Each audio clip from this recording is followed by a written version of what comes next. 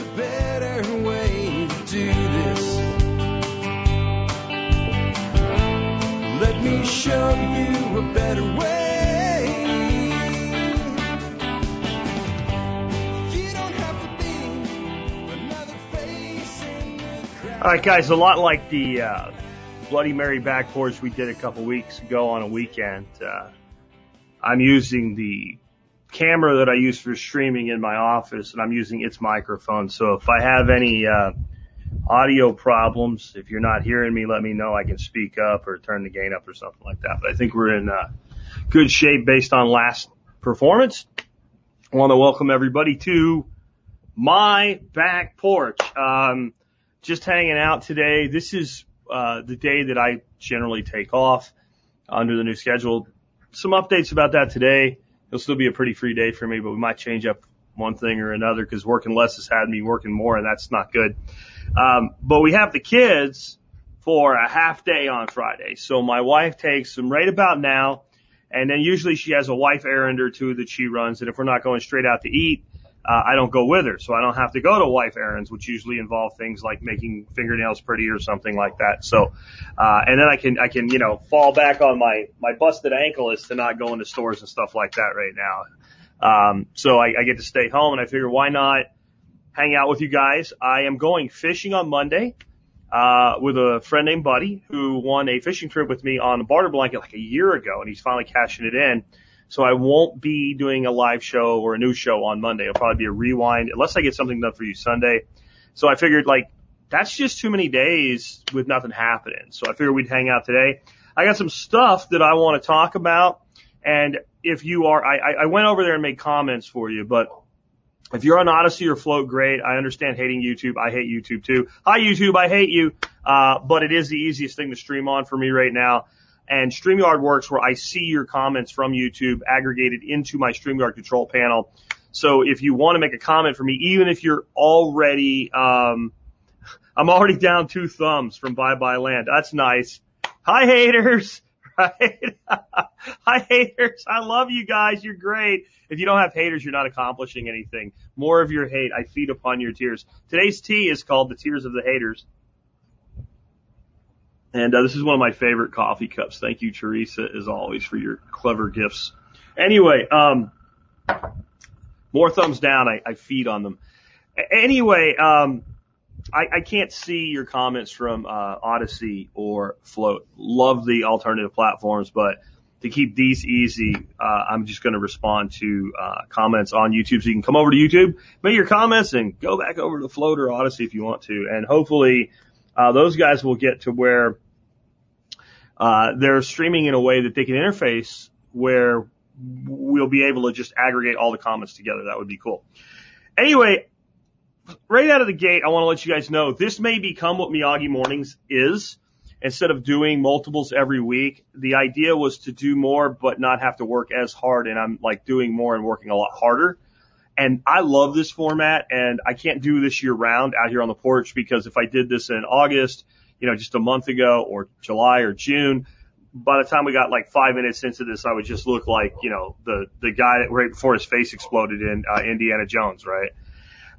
So I may for a while start doing Miyagi Mornings as more like a 30, 40, 50 minute-ish live stream on Fridays, and then just spin that audio into a podcast as I've been doing for those that can't catch the stream or the video or just prefer the podcast format, which most of my audience I think does prefer the podcast format because, I built a podcast, not a YouTube channel. So I may do that. I'm not sure. I can cover a lot of different things this way, and I can do it when my wife leaves to go get the kids. I've got 45 minutes where I'm alone and free, and it's early in the morning, and I can sit here and drink my coffee or my tea with you, and I can do this, and I can still have that whole Friday to spend with my grandkids and my wife, and it'll make my Thursdays really easy and short too, with the expert counsel. So that might happen. I'm not officially announcing it, but I talked about it with my wife, and with a lot of things that have been going on lately, causing a lot of stress, the workload doesn't help. I'll still be cranking out 5 shows a week, which how many people actually even do that in this world?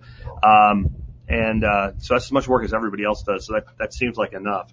Next up, I've got an announcement for next week. Like I said, Tuesday or Monday, I won't be here. I don't know exactly what you're going to get for a show yet, but on Tuesday, I do know what you're going to get, and we should be live streaming it as well. I've been talking with this gentleman's booking person, and I think it's going to work out to where we can live stream. Ron Paul, Dr. Ron Paul, is coming to the Survival Podcast. Again, I hope to have him on a live stream. Chris over there said, hey, I just want you to know, Dr. Paul likes what you do and all. He's happy to come on, but he doesn't know a lot about survival. And I'm like, we talk about self-sufficiency, self-reliance, independence, and liberty. And those second two, I can't think of a better guest to discuss that with. Obviously somebody like Ron, his time is limited, so we'll probably only have about 30 minutes to do the interview. But that should be a fantastic, discussion. And that's a big thing for me, guys, because I have to tell you that Ron Paul is one of the reasons that TSPC exists. I mean, I don't know there'd be a survival podcast without him. Maybe there would, maybe there wouldn't. I'm not sure, but I know it was part of my influence. There's a lot of things the guy says that I think is just like moon bat shit crazy, but Glenn Beck was an influencer on the early days of TSP, and it was because he just talked about preparedness a little bit on the radio, and I'm like, that's the first really interesting thing I've heard on the radio. Somebody should do that. And Ron Paul was, like, for many people out there in the libertarian, anarcho, voluntarist space, like, that was my on-ramp. That was my, like, oh, there is another choice. So I'm going to get to interview a mentor that I've never met in real life.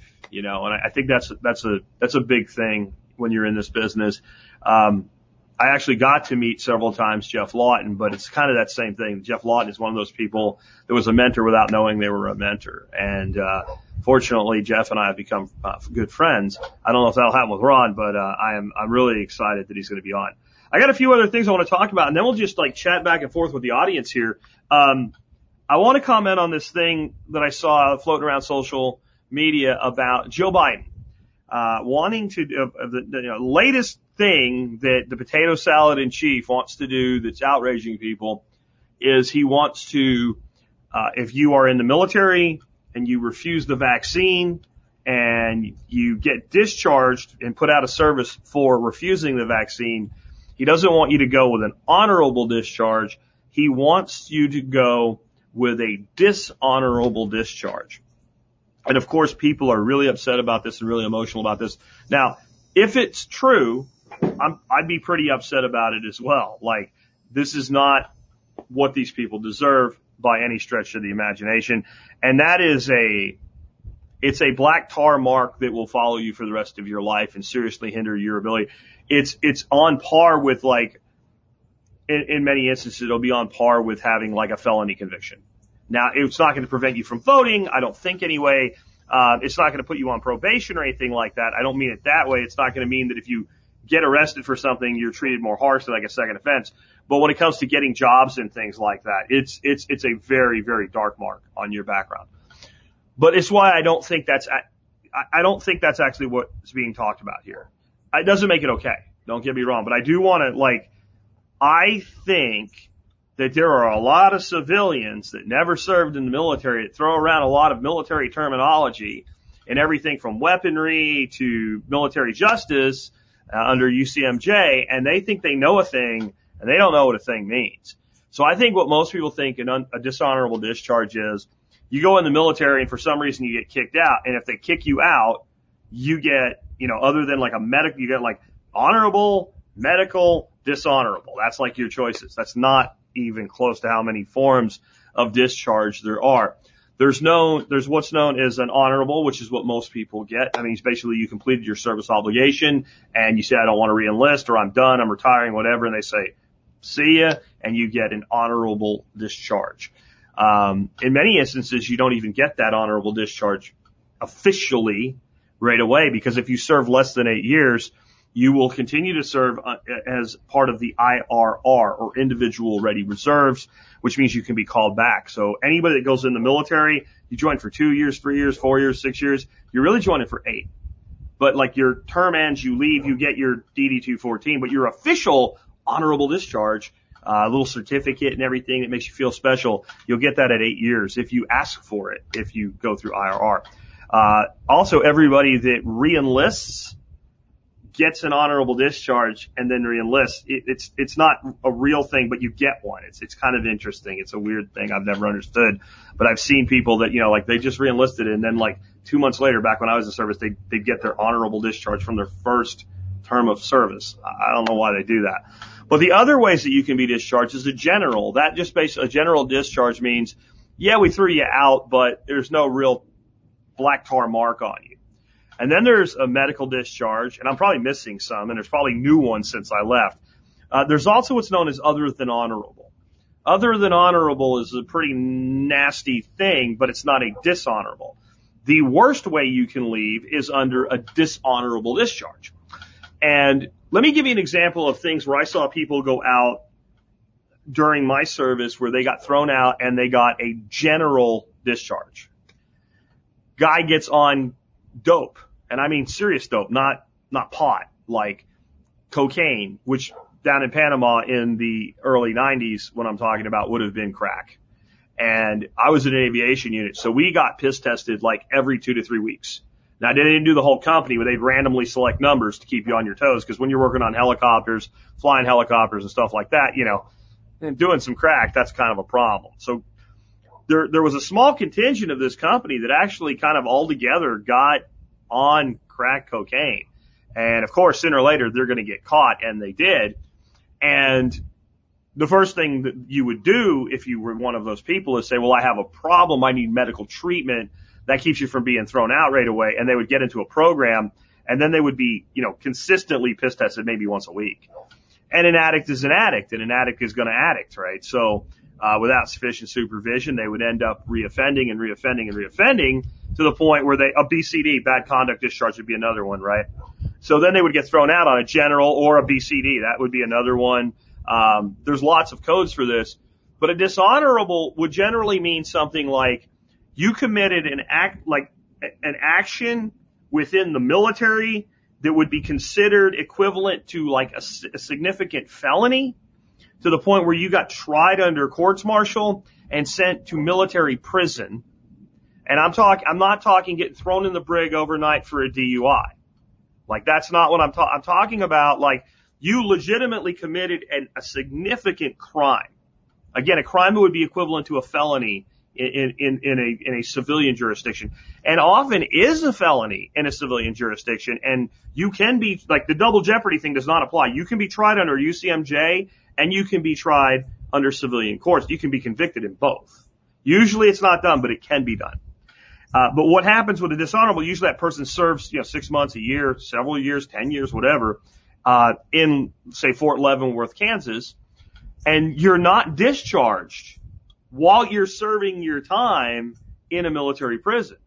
And at the end of that term, you get thrown out.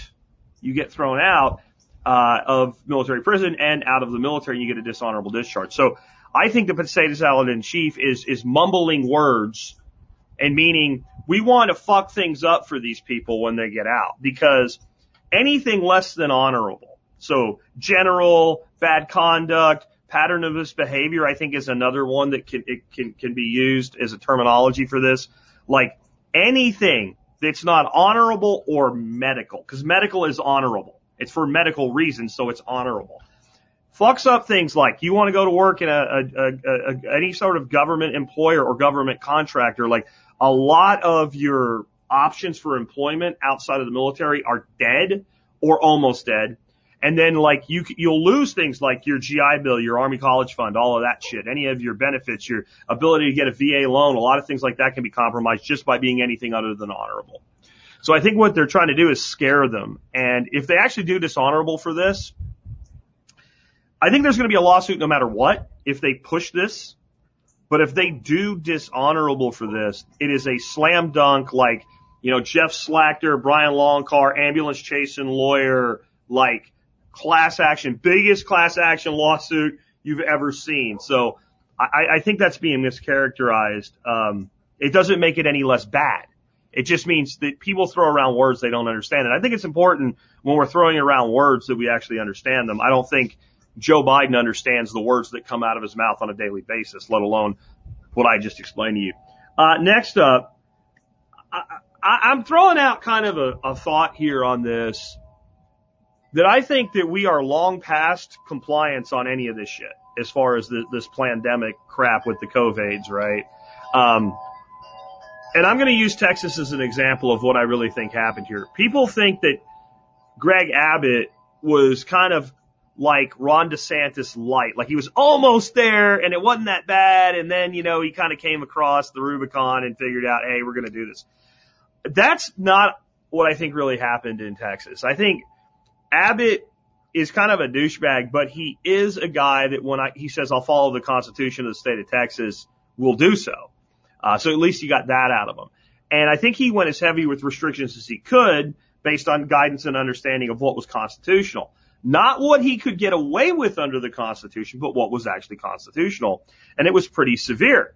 And most Texans were like, that's a cute little restriction you have there. Be ashamed if somebody violated it. That's a cute little mandate you got there. Don't think it applies to me.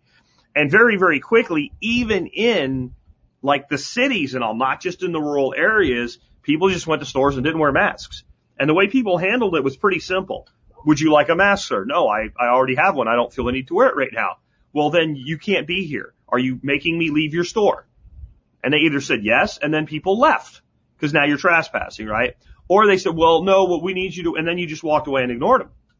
And people did do the mask thing at the restaurants because I think they felt like, I don't want this place to get shut down. So if I got to walk to the door without the mask, put the mask on, walk to the table with the mask, take the mask off, I'll do that. But other than that, people just didn't do it. And there was, the big hubbub about the girl in Dallas that opened her beauty salon and all. But right when that happened was when, instead of everybody doing press conferences and shit, people just said, you know what, I'm opening my fucking business. I'm just doing it. And they did. And everybody just kind of went on with their life. And I think then when you do that, and if you guys paid attention, there were a lot of like sheriff's departments, and not just sheriffs, right? Because you expect it from a sheriff, but there were like Houston PD and all, and Houston PD is about, the chiefs down there are liberal as crap, but they were like, we don't have time to enforce this shit. We're not doing this. So when you ended up with is mandates that nobody would enforce, and nobody would obey. And then the government gets this idea, you know what we should do? We should lift the mandates because we've done them long enough so that it looks like it was our idea. And I think that's kind of the textbook for most places. And either you live in a place where there's enough people that think this way that you can get it going, or I'm going to say it again, you need to fucking move, right? Like COVID, I did a meme recently. It was the Joker, from the Batman movies, like the good Joker, not the freaking Jack Nicholson one.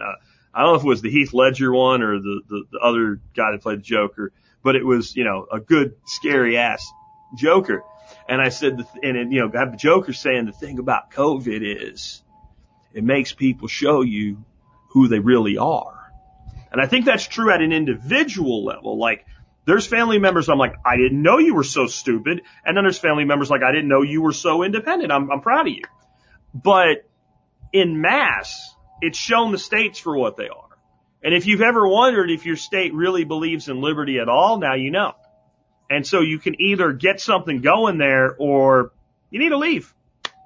You need to leave because your time, your talent, your money, and your presence it's not deserved by the location that you're in. And we need to start realizing that about the only thing we have left that gives us any power in this republic is that it's a republic and that we have 50 states, that we have a choice.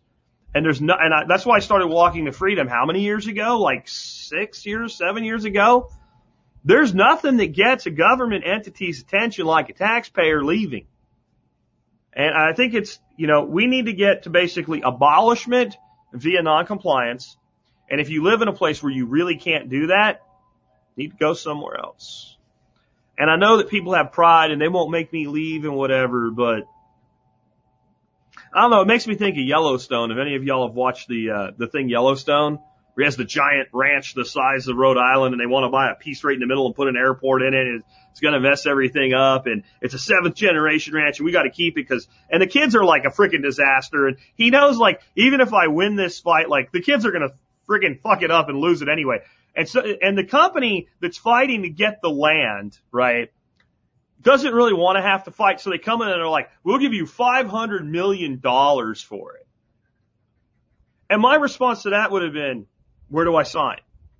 Oh, you're just surrendering. No, like the guy doesn't have any real money. He has land, but he's not, if you watch the show, he's not super rich or anything. $500 million, you may have $1 billion. I go have ranches wherever the fuck I want to. Like, and I think that we need to have a little bit of that attitude in us with some of this. Like, what are you defending if you're defending a place where all of your neighbors already surrendered? There's actually places where we haven't.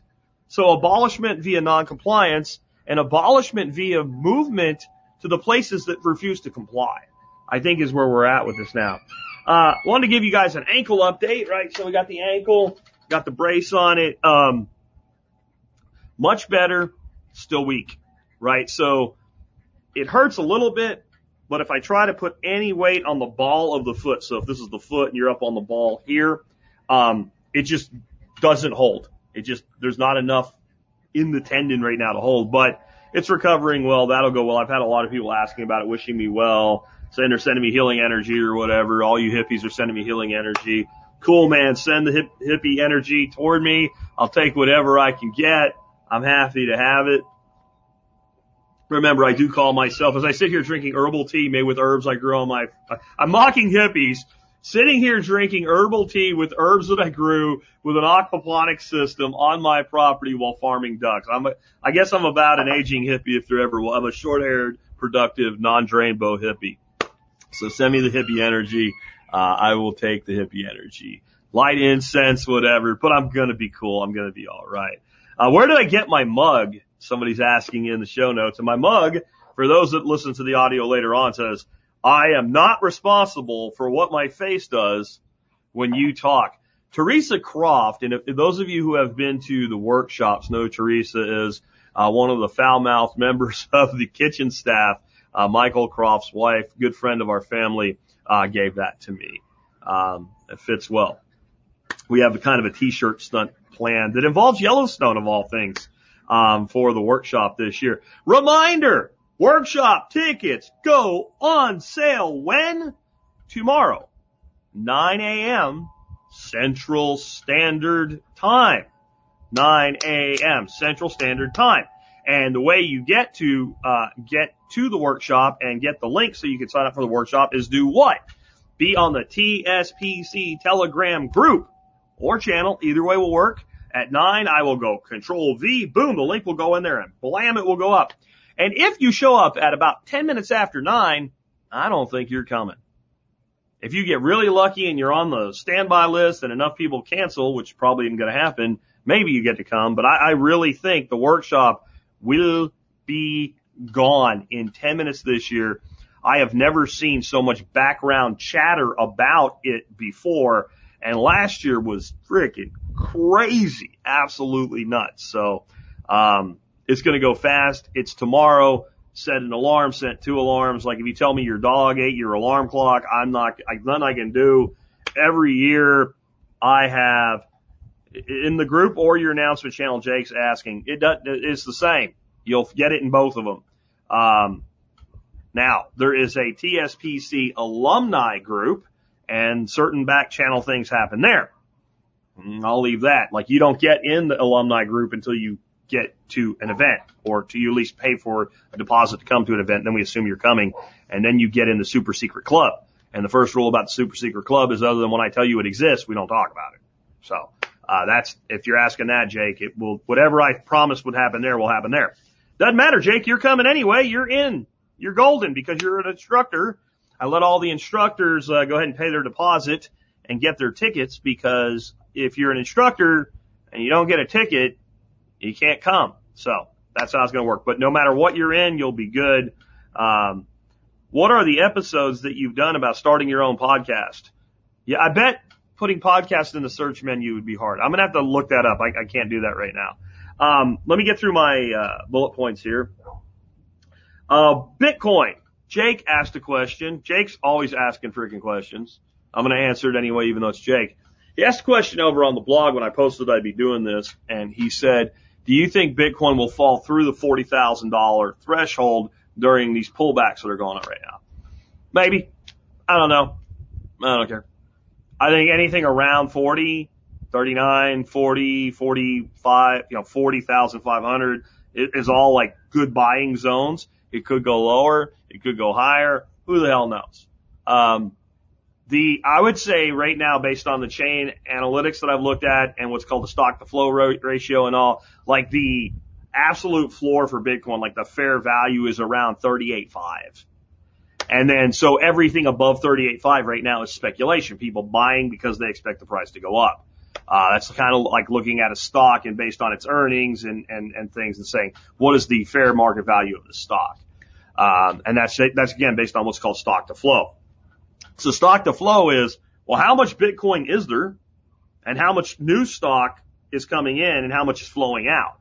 And when you look at that as a straight baseline without the other trading characteristics, you end up somewhere in the 38, 39, 37.5, somewhere in that range. So that should be right now, unless something goes completely sideways, out the door crazy with some new regulation FUD or something, should be the floor for it, period. But that doesn't mean we'll get there. We generally stay well above the floor. Like that number was that number when it was $47,000 last week. That number actually hadn't changed much. That number's actually really stable, and it comes up, and then you have your speculation up and down out in front of it is how that tends to work. Next up, Jake also, because Jake likes to ask questions, and I don't know why I'm letting him ask more than one here. But he asked about supply chain disruptions. Is there anything we should specifically grab and buy and have and whatever other than our basics? I don't know. Take your pick. I would say if you know you're going to need it in the next 6 months and it's available now and it's affordable now and it's not something that'll go bad, get it now. If you don't think you're going to need it, don't. I see what's happening being exactly what I said was going to happen. So when plywood was like the dear Lord's fortune and all, I said, it'll go away, and it did. And understand what I mean here. It's not going to go back to what it was before. It's not transitory, right? It's not going to go back to what it was before. But the giant spikes go away. So what I said would happen is it would move through the supply, and it would be different things at different times. So now it's PVC pipe, right? It's also the one that seems to be sticking around is roofing materials, like everything to do with roofing. It's really heavily backordered, and there's crazy shit going on in California right now. The cargo ships are sitting there waiting to pull into port, and I'm not getting good explanations as to why, right? There's backlog. Well, bring the shit in and get it. I believe it has some to do with like labor availability of like longshoremen and trucking and all of that stuff as well. It turns out when you pay people not to work, they don't work. And when you tell people they won't get kicked out of their homes if they don't pay their mortgage, they don't need to work. And so we have a problem now that's not a supply problem in of itself. There is some supply shortage, but most of the shortage is logistical in nature. And when you get logistical shortages, instead of having like everything go in short supply and the costs go up and everything rectify at the same time as the supply lines get cleaned up and new production comes online, what you get is this spiky, crazy shit of whatever's clogged up in whatever side pipe at any given time because it's a logistical problem. And that seems like it's less of a problem, but it's actually more of a problem. Because if you just have a supply shortage, then what happens? Market's market, and everybody that can make it starts making it until there's a glut, and then the price crashes, right? When you have a logistical problem, you have to unclog the pipe, right? And if you have too much, it doesn't matter. You get a flood, right? You flood out the bathroom if you clog the pipe. You'll never recharge the downstream septic unless you unclog the pipe. And that's what we have right now is a series of clogged pipes. And the last thing I want to talk about before I start, getting you guys to give me information to talk about is what I'm calling the hopium audit. Anybody out there heard about the hopium audit? If you are on, from what I can tell, just about all the social medias out there, the old ones, the new ones, left, right, and center, you don't hear much about the hopium audit. If you're on Gab, man, Gab is two things in my opinion after playing around with it for a couple of years now. Gab is boomer central, man. Like there are more boomers, and I'm saying like real boomers and like pseudo boomers, like people my age, but they act like boomers on Gab than the boomers went to Gab, man, and they went there hard. And the other thing that Gab is like, it should be a support group for hopium addicts, but instead it's like a hopium orgy. Like they all get together and smoke opium and they think the Orange Man's coming back. And Arizona has been doing this audit, with the cheerleader, this Wendy, I can't think of her name, former, Air Force officer. She's probably a nice enough lady that, believes the Orange Man got screwed and they're auditing Maricopa County and stuff like that. And, they're trying to prove that the election was stolen, which for the record, I believe the election was stolen. I don't disagree with the accusation. I think it's at least probable that the election was stolen. I don't think we'll ever know the truth. And I think you can have all the audits you want and it's not going to matter.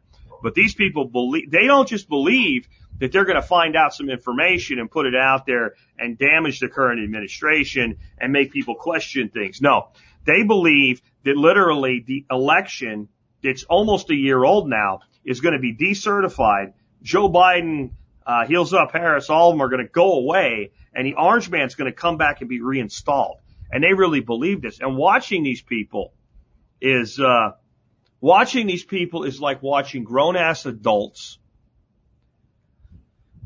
get with Linus and go into the pumpkin patch and really believe the great pumpkin is coming.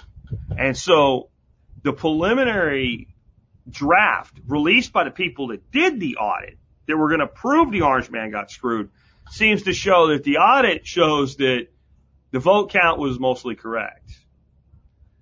I think there'll be other things to say, but they're not legitimate votes or something like that. We'll see. But I think that'll be the new thing that they're going to believe in. And I think these people will be talking about audits and reinstating the Orange Man in September, October of 2024. And I wonder what kind of mental illness has gotten into the minds of these people. Not that the government's crooked, not that they lie, not that they cheat, but that by using the process where they lie and cheat and control you through, you can change. Oh, Jake's got a really great point now. He said the Orange Man pumpkin. That's actually why I said Linus and the Great Pumpkin. They're waiting for the Great Pumpkin to rise again, right? Like this is not really anti-Trump or anything. I know some of you that don't really know me might think that. But, if you said, Jack, right now you can have Trump or Biden as president, I would take Trump. And I think if you're not mentally deranged, you would say the same thing. I don't want either of them, but like Biden is clearly mentally incompetent at this point. The guy really doesn't know where he is. They're clearly pumping him up with drugs right before he speaks. They're clearly tightly controlling him. You can't have a man controlling the country. I was going to say the greatest country, but that's not even my point, right? The most powerful country that's ever existed, the most powerful military, the most powerful from a standpoint of both the hard military power, but the soft monetary power. You can't have a situation like we have right now and not have it be incredibly dangerous, where you literally have a geriatric dementia patient wandering the hallways of the White House and then being told what to say, but still having the ability at times to say, but this is what I want. Like, this is a dangerous situation that we're in. And so I'm not saying like shut up and accept Biden as your president or anything like that, though that's the truth. Joe Biden's your president. If you believe in the legitimacy of government, then your president is Joe Biden. Just like the people that tweaked out and screamed and sat in the streets and shit their pants and hollered and screamed, not my president, not my president, wearing pussy hats, right? Like, Donald Trump's your president. Sorry, bitches. You believe in this system. You participated in this system. You think this system is legitimate. You believe that the authority your government exerts over you is legitimate authority, and you're fine with it as long as they're doing your bidding to other people, then that's your president. So under this system, if it can be gamed, if it can be cheated, if it can happen, then that's the rules you agreed to when you decided to be in that part of the matrix. And that's where you're at now. And you're stuck with him, and he's your president. I'm sorry. My point to these people isn't you're wrong that they cheated in the election, because I think there's ample evidence of cheating in the election. I think when you have a video of people reaching under a desk after the counting stopped for the night, pulling out suitcases and feeding ballots into a machine in the dark of night, not knowing it was being done, that's evidence. I think when you have literally hundreds of poll workers who were there to observe come forward and say, I saw cheating, you have evidence of cheating. Is that conclusive that there's enough cheating to overturn the election? No. And that's why we can't have any confidence in it, because nobody actually took a serious look at it. And all the courts went, talk to, like my granddaughter, right? That's what the courts did. And basically the court said, well, there's a mechanism for this. It's called the state legislature. And if the state legislature doesn't want to do it, it's not our place to do it. The state legislature went, so is that conspiracy? Is it cowardice? Is it a combination of both? It is what it is. That's your system. And if your system can be manipulated that way, your system will be manipulated that way. Get used to it. And if you are going to start working in this system and you want to use the system to fix the system, I have my opinions about that, but I'll let them go right now. Then you better start working a plan B, not waiting for the great pumpkin to rise again. Because if the great pumpkin rises again, it's going to be 2024. It's not going to be because Wendy Rogers got 1 million signatures on a freaking petition that doesn't mean anything. And it's not going to be because of an audit performed by a guy named Cyber Ninja. I'm sorry. It's not going to happen. Anyway, I went too long on that. So, Jake, you don't get any more questions answered. You're done. Who else has got questions for me? Oh, somebody asked about Stephen Harris. I don't like to talk about this unless people ask, and I have to. Stephen Harris is a dick, and that's fine. Stephen Harris was a dick to my people one too many times, being warned one too many times. Stop being a dick to my people.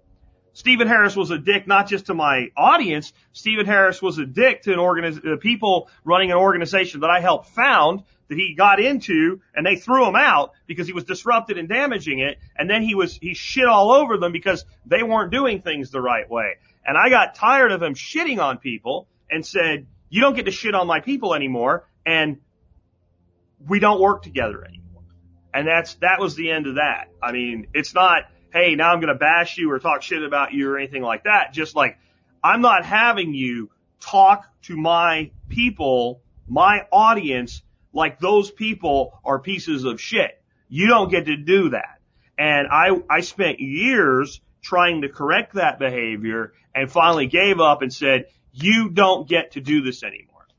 And to the point of, toward the end, he was sending me segments that were like raving lunatic segments, and I'm like, I'm kicking that back for your own good. And I probably kicked back a good, I'd say 15, 20 segments they sounded like a man having a psychotic break. And I hate to say this because I still considered him a friend, just like I can't let you near my audience. I think COVID pushed him over in that psychotic break, and he seemed to have he's saying some things don't make sense anymore. And I've actually pleaded with him as a friend, go get some help. Like, go talk to somebody type of help.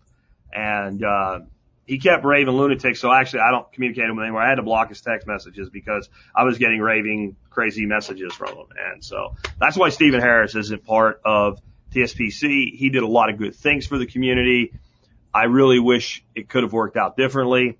If he ever actually gets himself in check, so he stops doing things like talking to 16-year-old children, asking a question, trying to help their father, as though that person is a stupid fuck for asking the question in the first place, be happy to have him back. So that's probably the most I've ever said about it. It's the last I'll say about it for a long time. If anybody wants to know, you can direct them here. What else do I got? No more Jake questions. Jake, you don't get any more questions.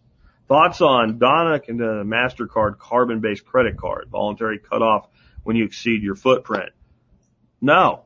So I couldn't read. I don't know what that DO-CON, whatever. But MasterCard has a new credit card you can get. And it tells you when you've spent money on things that exceed the safe carbon footprint for you to use. So I guess if you bought a mug with had embodied energy like this, that would be a certain amount of carbon you contributed. But if you fill your gas tank up every week using your MasterCard, that would be, continuous use of carbon. And so at a point that you've spent too much money, MasterCard, out of the kindness of their heart, will cut off your spending on that card. If you asked me to define virtue signaling in a financial product, that would be it. That would be it. That is like one of the most virtue signaling, nonsensical crap things I've ever heard in my life. Now, the conspiracy theorists are saying, and I think we need to maybe start realizing, like, conspiracy theorists, maybe like half of what they say is a conspiracy theory and half of what they say is a spoiler alert, right? So I'm not using that term derogatorily, but sometimes conspiracy theorists see conspiracy and everything. This is the plan so that in the future, all spending will be controlled this way. I don't put it past them, but I think it's a little bit harder to control than people would think. That's kind of where I'm there. Iowa Farm Boy says, I'm thinking of filling out a guest form to talk about homesteading and duck, egg, meat, side business. Any suggestions on making sure it goes best and stays interesting? Fill out the form. That is my suggestion. Fill out the form. The form guides you through how to submit your application to be on the air. Fill out the form. Follow the instructions on the form. Do not submit multiple ideas for a show on a single form.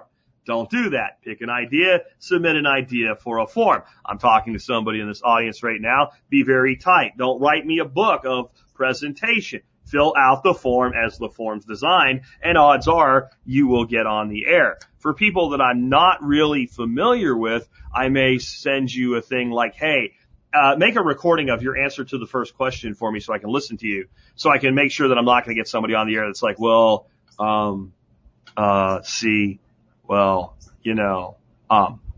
to make sure that I'm going to get an ongoing, interesting interview. And Jake doesn't get to ask any more questions. So, anyway, that's how you get on there. Chuck says, I'm convinced I would love to move to Texas. Why am I wrong? I don't know that you are. But can you take 3 to 4 months every year of miserable heat? That is the only problem that I have with living in Texas. Anything else I can come up with, like our property taxes are high, but our tax footprint overall is pretty low, actually, if you're smart about how you live, right? Like, the only problem I have living in Texas is that it is miserable from, some years it's May, June, July, August, September. Most year it's June, July, August, and part of September. That's most years where you don't want to be outside. You don't want to be doing anything other than being in air conditioning, which, by the way, is why we have kind of a cold and flu season, in August, because that's when people really give up and start staying inside more and being close to everybody, and what have you. For those asking questions, going forward from here, please use all caps in your questions. It makes it easier for me to find them against the side talk. Tactical Redneck asks, what would Jack do if Jake submitted a guest form? Jack would follow his guest form procedure, which is people that fill out the guest form properly, get a full evaluation, and then they get decided whether they're worth booking or not, and they get forwarded for booking to Dorothy. If people do not fill out the guest form as it was designed and pitch multiple things and write a book of shit to me instead of staying tight with their presentation, then their guest form gets deleted. That's what happens. So Jake would get the same rules anybody else does. Jack's just saying it's hot because he's from Pennsylvania. No, I'm not. It's hot. Like, it's hot. Like, this year actually was less hot, and it was still gross. Like, this year, instead of really hot, we got really gross. So we had a lot of days that were 98, 99 degrees, but the humidity in Dallas was like the humidity in Houston, which is like wearing a plastic bag on your face. And I don't enjoy doing that. I actually like to breathe oxygen, not water. It's hot. But other than that, and it's not Arizona hot, and I'll give you that. Next up, 365 Outdoors, who did not follow the all caps rule, but I will answer it anyway. Jack, have you thought about becoming a Bitcoin miner yourself, possibly with solar? Not really, no. It's definitely not with solar. This is an interesting thing where people say, well, if you mine Bitcoin with solar, it's 100% No, it's not. Like, energy costs money, right? So what's your ROI timeline on solar, right?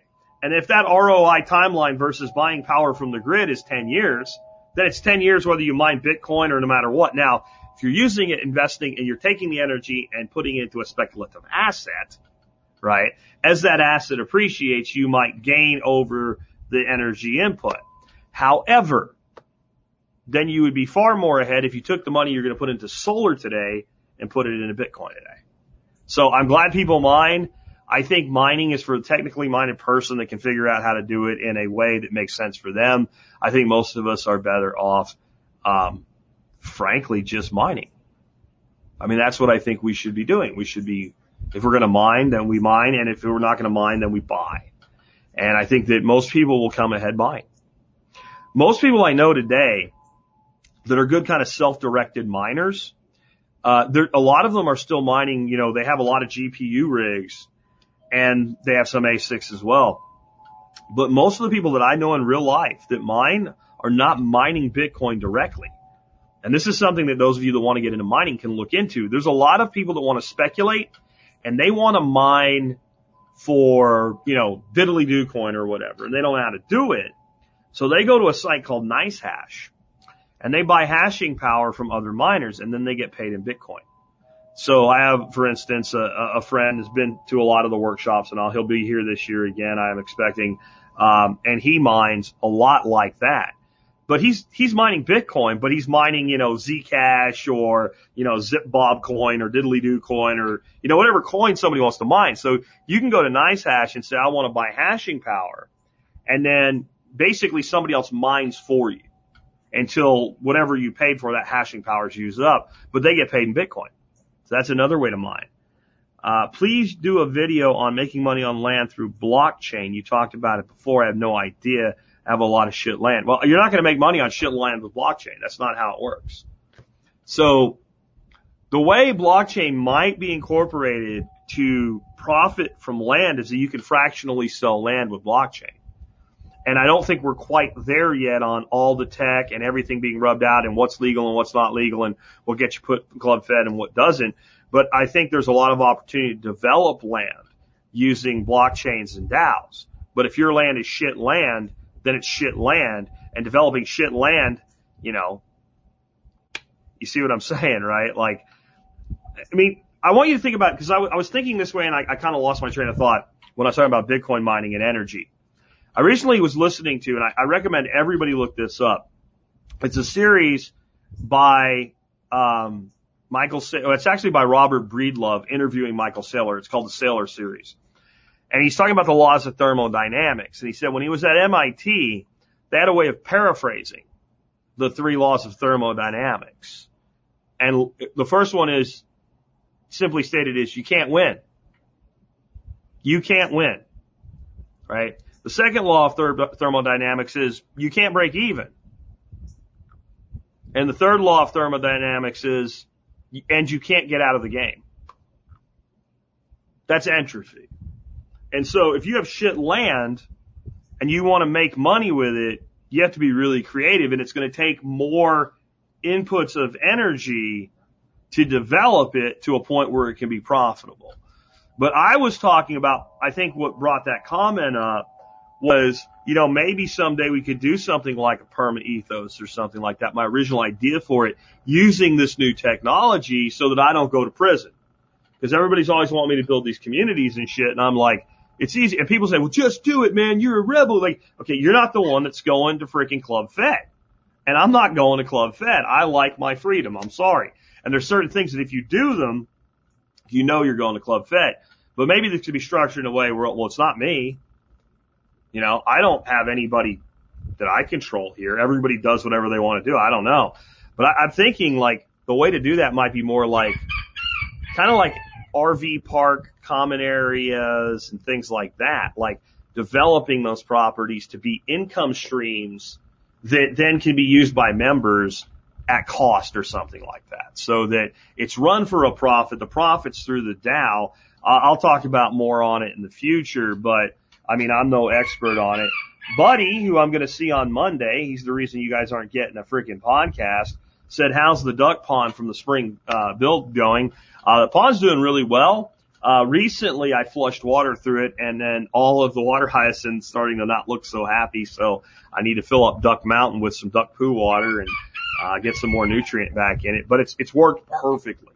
For those who don't know, I put in an 8x16 foot low Miyagi. It's only about 20 inches deep, I'd say, when full, but it has about 100 bullhead catfish in it. What didn't work was the crayfish. So I was going to do the self-replicating crayfish as fish food for the catfish.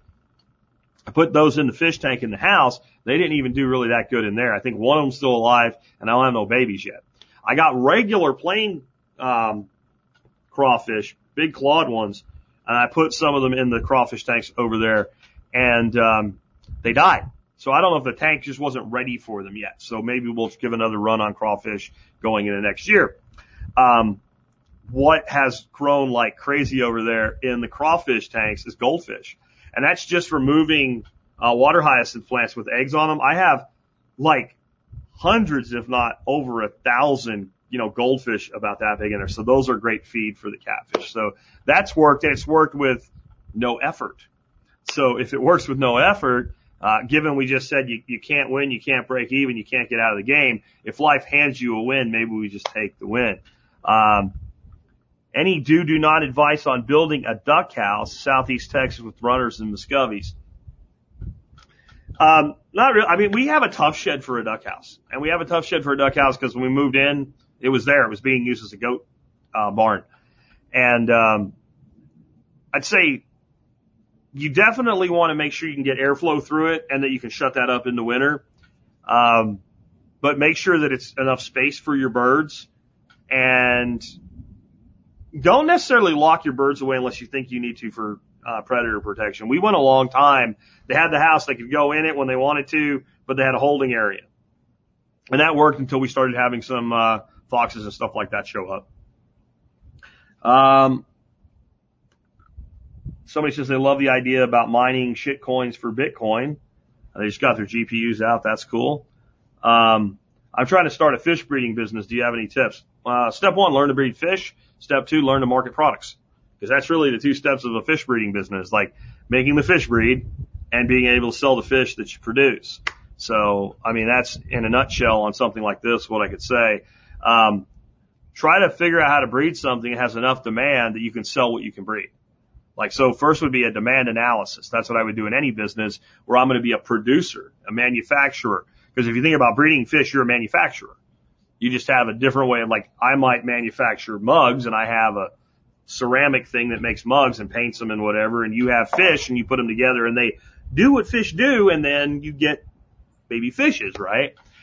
So if you're going to go into manufacturing, make sure there's a demand for what you're manufacturing, and start building the business before you need the business to have a place to send product to. So I would start with content development, maybe start a YouTube fish channel. Those are really, really popular. Start talking about the projects you're doing. And I would say never try to build a business in fish on fish alone.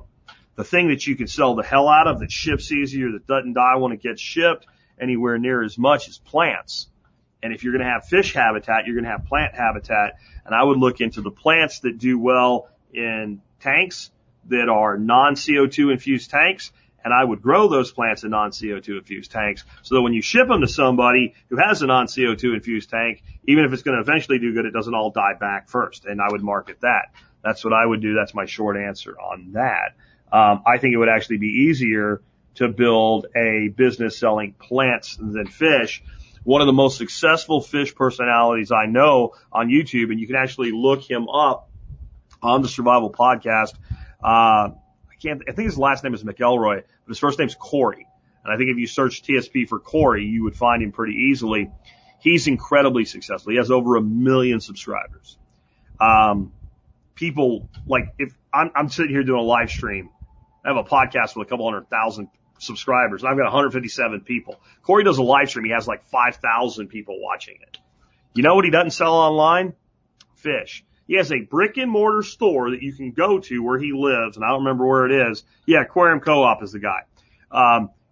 You can go there and you can buy fish from him. He doesn't ship fish.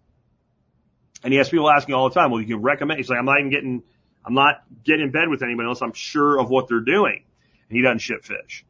So, but what he ships the hell out of is plants.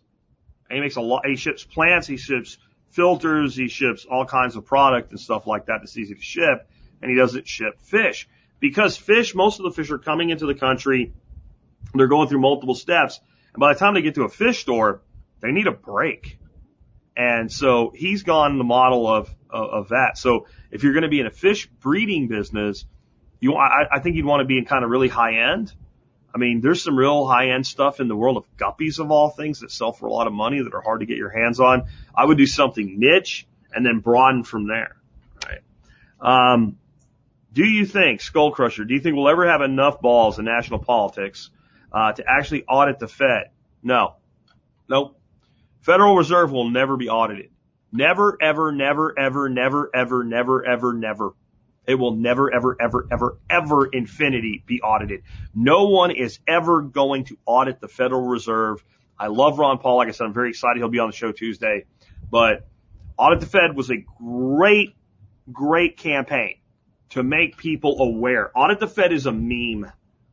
So memes are not designed so that you can read a meme and understand a subject completely and have your facts straight and have done your research because you saw a meme. Memes are designed to make people go, I wonder if that's true at all. And then open you up to a subject so that then you can become informed through actual research, right? So Audit the Fed is like that. Audit the Fed is, well, hey, we should audit the Fed. That sounds reasonable. It's not end the Fed. That's audit the Fed. Well, the Fed serves the public, so the public should be able to audit the Fed. And then you get in your little Audit the Fed group, you're like, we're going to audit the Fed. And then eventually you realize the great pumpkin's not coming, Charlie Brown. We're never going to audit the Fed. So then what happens is the person that would have never been open to the concept of end the Fed becomes an end the Fed person, right? That's what Audit the Fed is. Audit the Fed was a passive aggressive, very successful campaign to bring awareness to the fact that the Federal Reserve is not really accountable to anybody and never will be. And there's nothing you can do about it other than make the Fed irrelevant. So I'm not even end the Fed now. I'm like, let's not need the Fed. That's what crypto's for. Not needing the Fed. And this is why crypto's better than gold and precious metal. We can, in time, form enough alliances with each other to legitimately do commerce under their rules using cryptocurrency. And there's no way to stop it. Can't be done with gold and silver. I'm sorry. All the appeals to gold and silver require banking and government, not governance, government. All of them. Because gold and silver does not work for transactions between Jake in Tennessee and Jack in Texas. It doesn't. It doesn't work. It doesn't work. It doesn't work. If we use a silver certificate of some kind, we need a third party. And we need a government. If we make the government use gold, I think, which would be a great idea. It wouldn't fix all the problems, it would fix a lot. I think historically, what gold really was, the governor of the government. That's what gold was. And that's why every government, when it becomes abusive of its people and extends beyond its intended powers, does away with gold or anything that controls the monetary supply. Because if you're a tyrant, you can't stand to have somebody above you governing you. And that's what gold was. What made gold useful for us as a monetary system wasn't gold in of itself. It was the properties of gold. The fact that you couldn't really cheat. There was only so much. You could only get so much out of the ground.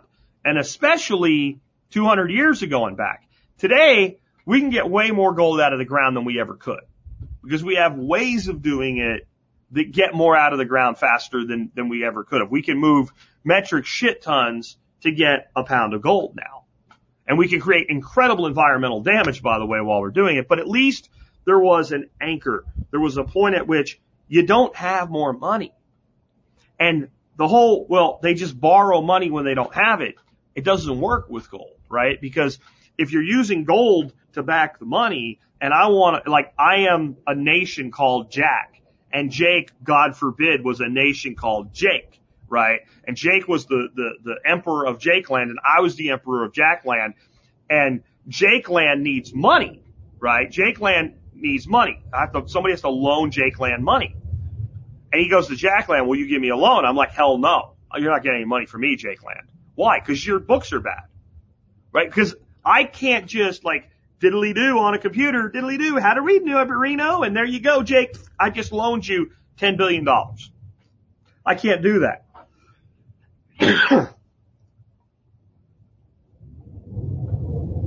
Sorry about that, guys. Needed a drink there. I can't just make money and then give him a loan with money I fabricated, and then we can't play grab ass with each other on the backside, right? And on the back end, we're playing grab ass, and I'm loaning him money, and he's loaning me money, and then we bring in Nicole Land, and she lends us both money, and then I lend her money, and then Jesse M there, he does that. Jesse M, I'm gonna beat you up, man, just because you came on my radar, dude. We need an efficient crypto. Stop it, boomer. I don't care if you're 10 years old. Right now, you're being a boomer. Bitcoin, or you're being a millennial weirdo trying to save a polar bear. Bitcoin is plenty efficient. It's every bit as efficient it needs to be. We don't need an efficient crypto. We have over 14,000 cryptos. We don't need anywhere near that many. We probably don't really need more than one. Now, I think we'll have more than one because I think more than one is useful, but we don't need. Bitcoin does everything you need to do. Stop it. Quit being a boomer. Quit listening to Peter Schiff or whoever you're listening to. We don't have a non-efficient crypto. I'm sorry. I'm an electronics engineer. Well, then you understand, right? You can't win, you can't break even, and you can't get out of the game, right? And what Bitcoin is doing is basically taking the movement of stored energy out of the gravity well. So how about that for engineering?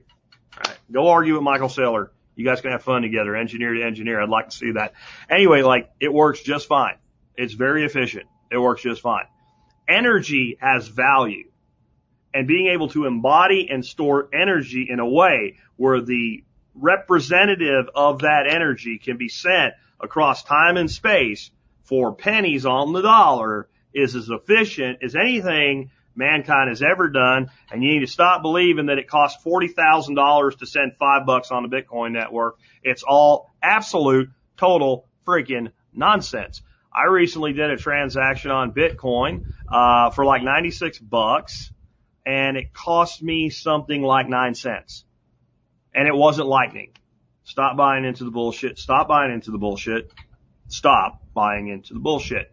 Have you ever, this is my last one because we are over an hour and I'm going to call it and, take the rest of the day off. And I need to get the audio out of this and throw it up as a podcast because I think it went well enough to do so. Have you ever experimented with root cellars in Texas? People say we can't have one due to our soil, but plenty of people have pools and buried storm shelters. Okay, I think the entire argument that you can't have a cellar in Texas because of your soil is bullshit.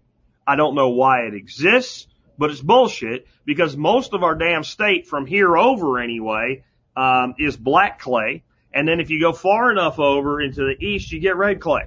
And I know all kinds of places all over the rest of the damn country that have black clay and red clay and they have cellars. The whole damn Midwest is full of black clay and they have cellars. So no, there's nothing about our soils that would make it impossible to have a cellar. It's a much drier climate, so it's not a water issue. It's almost like they don't want to build them here. Have I ever experimented with a root cellar in Texas? No, never have. Where I live right now, I never will because I would need dynamite, and big excavator jackhammers because I live on a limestone slab. Absolutely. No way, no how, no chance. I'm going to do that here. And you're right. We put pools in. What we do have is a lot of movement. And that means we have a lot of foundation issues. And that may be what they're really talking about. And what we have that may be different than some of these places that also have a lot of clay soils, they're either dry climates or the wet climates, right? We're a dry, wet climate. We get lots and lots of rain for a long time, and then we get no rain for a long time, and everybody that's lived down here, you see the big cracks form. And what happens is clay, it's like a sponge. It expands and it contracts, and I think that's what's causing the problem. I don't think you would have any trouble at all building a root cellar in Texas at all. I don't think that what you want to do is build a cellar under a house. And I think that, despite my first comment about this, that there may be some real truth to that maybe it's not impossible, but it would require so much additional expense, because one of the biggest, businesses in this state, foundation repair. You can't listen to talk radio at traffic hour driving home from work like I used to years ago without hearing, in a half hour commercials for at least 2 different companies to do foundation repair. So now put a cellar down there and the walls start doing that, and it's holding up a house. And I think that's what they're talking about. But that would not, in any way preclude having a cellar. You just don't want it supporting a structure. You may end up with some issues, but if we're talking about a root cellar, you'll be fine. Jesse has to keep going on his crypto, says I am. Love decentralizing of crypto. I'm not a hater. I just have some concerns. Jesse, do some research, because I guarantee you your concerns are things that you think you know that you don't know, or things that you believe, or things that you don't have answers to. Because we've done this. And every time this comes up, it's the same stuff over again. And I don't have the energy or time in it for me today. I'm not picking on you either. I was looking for a name, dude, and I glanced, and center of the comment stream was your name, and I was just using a name as an example, and then it happened to be your crypto commenter. I wouldn't even have noticed it. Don't take it personal. Tom says pools have outward pressure. Yeah, that's part of it, Tom, but it's a different thing, right? Building a pool with curved walls and gunite and all, way different than taking like cinder block or poured concrete and making a square structure, right? And then putting a house. And every third house here is, I would say every second house is 2-story. So now you got a 2, and then most of the houses they're building now, F-35s are back. Most of the houses they build now are 3 stories around here. So we'll let that guy pass. And I got one quick story for you before we totally wrap up here about F-35s and something that just happened. It's something I've been really worried about happening. Yeah, Jesse, don't think I'm picking on you. Jesse, one of the people said you should join the MeWe crypto group and ask your questions there. You should, because collective assistance, I think, is very valuable. He's been mining since 2015. Okay. Doesn't matter. Doesn't mean you understand it. When you say efficient, God, that's one of the things me and Harris had in common, man. Efficiency, my efficiency. Like, you can't win, you can't break even, and you can't get out of the game. And on that note, entropy is real, and what goes up must come down. And I have been, not Lackland. They're heading back to Lockheed down in Fort Worth, basically, right across Lake Worth. They've been flying these F-35s. When I first moved in, it was F-16s. And then Lockheed down here got the 35 project, and they do maintenance, they do new builds, they do retrofitting and stuff like that, upgrades, and they do training, like Air Force pilots actually train out of that little air base attached to that Lockheed facility down there.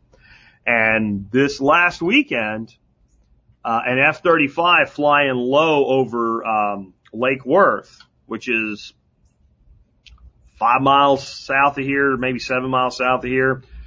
For those that have been to the workshop, right at where Telephone Road crosses Jacksboro Highway and 199, and that's where the Tractor Supply and the liquor store and all that are at. An F-35 went down Several homes were damaged. Several people were injured in their homes from pieces of F-35 hitting their house, right? One of the pilots was, both pilots ejected.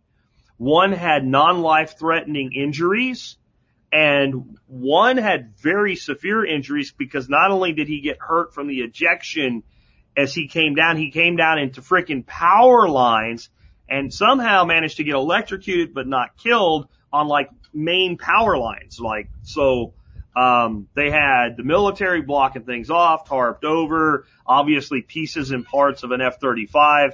Any one of those pieces could contain like really sensitive information, top secret stuff, who knows what. So they took that really seriously. And it's one of the few things I'm really worried about here with like that weird thing happening, like, because as you guys hear when I do outside videos, the ceiling these guys use when they come over, these planes are low. There was a day, and it's not just the F-35s, there was a day I almost got in like a multi-car pileup wreck. I was on 199 Jacksboro Highway heading south, right down where this just happened. And all of a sudden, for no reason, apparently, all the vehicles locked up. And I think it was a C-141 heading into there. And it was really low. And if you don't know what they are, they're a really big plane. And so they look really low. Like even if they're like 500 foot up, they look like they're on top of you. And it had to be 10 knots over stall speed. Like it was moving about like they did when we used to jump out of them, right? Like it was about as low as you could safely keep that as far as speed. And it was directly over, this 6-lane, highway that also has, traffic lights, and people freaked out. Like, and if that thing comes down, you got a descending bomb. And then it ended up, there were like 3 of them in a row doing some kind of training thing. So they were like this, and they, just moving, like, they looked like they were moving at the speed of cars over the head of the road. So I've always been worried about that, and it finally happened. I guess the good news for me is if it happened once, it probably won't happen again, because it's lightning striking twice. So hopefully no planes will drop out of the air and land on my home. With that, guys, I hope you enjoyed today. I enjoyed hanging out with you guys. I think this is going to become a regular Friday morning thing. I'm sitting here. We're at an hour 12. I told my wife, instead of doing these 5 Miyagi's, 4 Miyagi's a day or a week crap, like I could do this every Friday. And if I start before she leaves, I'm done by the time she gets back with the kids. And if the kids come behind me, be like, hey kids, and then we go and we're out for the week. So, anyway, as far as a week, this was a hell of a week. I'm going fishing with Buddy on Monday. We're going to try to get Jesse a efficient crypto. My God, whatever, dude. And we're going to roll on with life. How efficient is Algorand, by the way? If you just wanted efficiency, but first principles of money, you stick to Bitcoin. And I don't mean that's a first principle of money. I'm saying if you understand the first principles of money, and when you look at crypto, you stick to Bitcoin is the money. And all the other cryptos are technologies. That's all they really are. And so you can build a technology for Bitcoin like Lightning that the service fee is paid in Bitcoin, right? Or you can build a network where it pays for itself with its own native token, but it's a technology. Bitcoin is money. And I'm not going to get into that today. And we are going to roll out, and I appreciate everybody being with me. I'm going to spin this out. Oh, one more. Somebody asked, how do I get the audio out of here? I use StreamYard. Now you could download your YouTube videos, and if you have a conversion program, you can convert to MP3 out of there. StreamYard is a kind of little, unpaid commercial for them. When you stream something to YouTube or anywhere with StreamYard, it records a copy. And then in your control panel, you can download the video or an audio file. And then I just have an audio file that I render out onto the podcast. With that, guys, catch you guys next week.